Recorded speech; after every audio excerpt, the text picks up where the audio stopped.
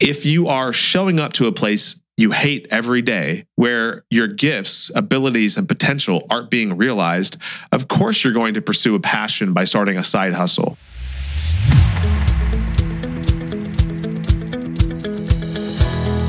Welcome back to the Impact Entrepreneur Show. My name is Mike Flynn, and I am honored to be your host.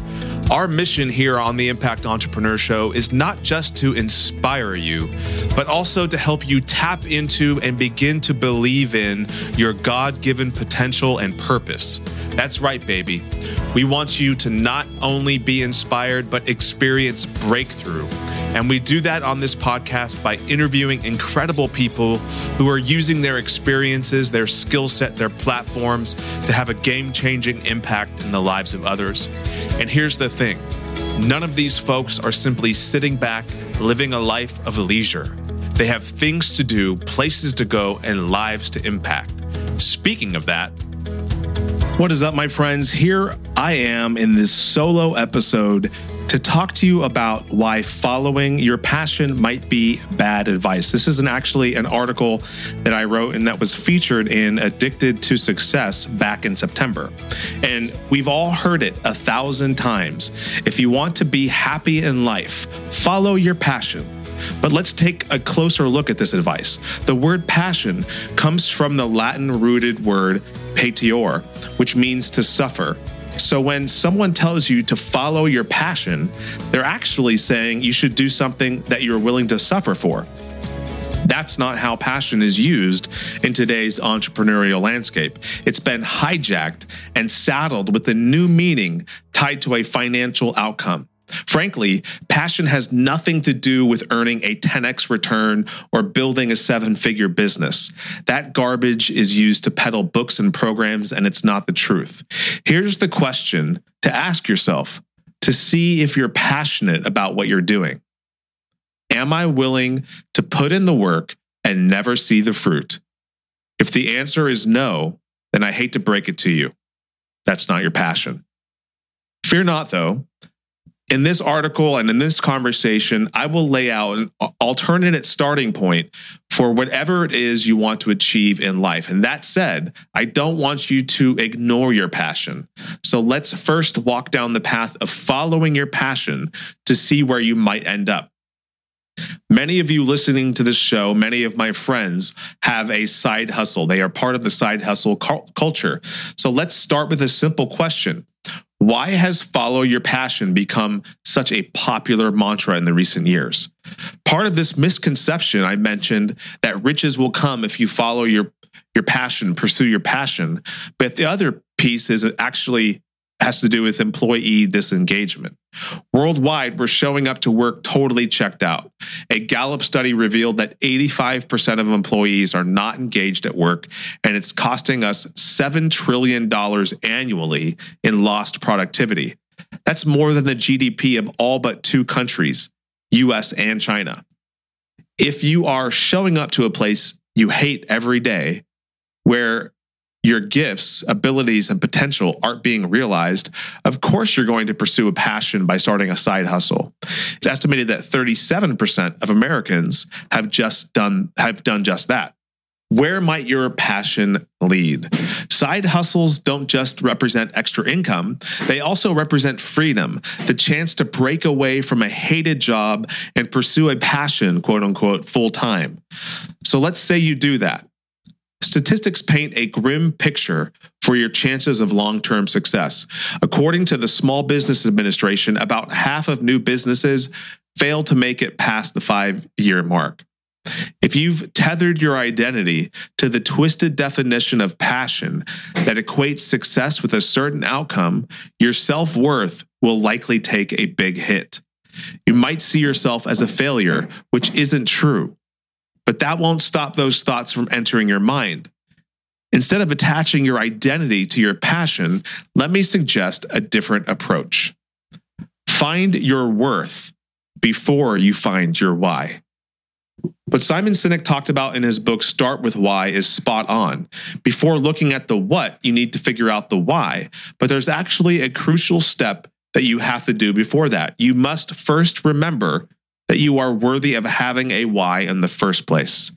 If your self-worth has cratered after following your passion and failing, you might not feel very worthy. That's why I suggest beginning here with worthiness and not deferring it to the future. Let's keep digging. In order to see yourself as worthy, you need to answer the question, who am I? Only once you know yourself can you see the worthiness inside you. When I set out to answer that question myself, here were 3 things that helped.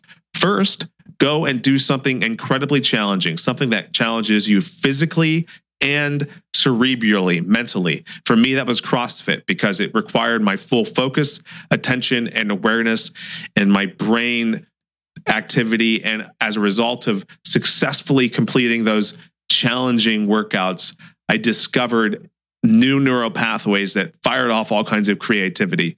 Another tip that I took advantage of is making time for reflection and visualization, preferably sometime close to after you've completed that physically demanding activity. And third, create I am statements. The great Lou Holtz once told me that there's 422,000 words in the English vocabulary, and the most important word among them is the word choice.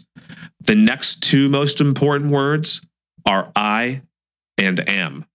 Let's walk through each of these a little bit more to discover the detail. The first step, as I mentioned, is doing something challenging. And for me, that was CrossFit. And I believe that when you do something challenging, it opens up the possibility that you can accomplish something mentally challenging too. We're actually building on what Dr. Albert Bandura called self-efficacy, which is our belief in our own ability to succeed in challenging situations or accomplish a difficult task. And when I do an intense workout and don't die, it builds my confidence that I can do other difficult things. However, I can't tap into that belief if I don't take time to reflect on it. That's why after you do something challenging, and it doesn't necessarily have to be exercise, you must take time to be silent and visualize yourself achieving something difficult in the future. And by doing this, you're acknowledging and reinforcing the idea that you are effective and capable. And from there, I find tremendous value in writing I am statements such as this one. I am capable of doing hard things. When you do something challenging, you're working through the progression that ends here. You can move from I think I can to I know I can to I can, and finally I did. By reflecting on your thoughts, you can recognize this progression. And by verbalizing it with I am statements, you can make a clear declaration about your identity. The next step is actually to use your gifts to serve others. I can say with confidence that these 3 steps will help you discover who you are, why you're worthy, and what your why is, because it worked for me. About a decade ago, I was nearly broke, had to short sell our first home, and was diagnosed with postpartum depression after the birth of our 4th child. And my wife, obviously, was the one that did all the heavy lifting there. And in every way, I saw myself as a failure. As I worked through this process, I discovered new things about myself. I rebuilt my sense of self-worth, and I found a new why, which turned out to be helping people find the truth that dwells within them. Now, I am fueled by this passion because I am rooted in purpose. Instead of focusing on an outcome, I am focused on using my gifts to help as many people as I can. If you ask me, I'm willing to suffer for that. One thing I did not include in the original article is the power of reflection. I did actually mention reflection, but I talked more about visualization. Reflection is an incredibly powerful exercise as well. It literally means to bend back or direct light or heat onto something. So I ask you to go back in time to direct light onto the challenges that you've experienced in your life, insert hope there, and carry that forward into tomorrow. I hope this episode was helpful for you, that it breathed life into you, and it reminded you that you are worthy and worthy of a why.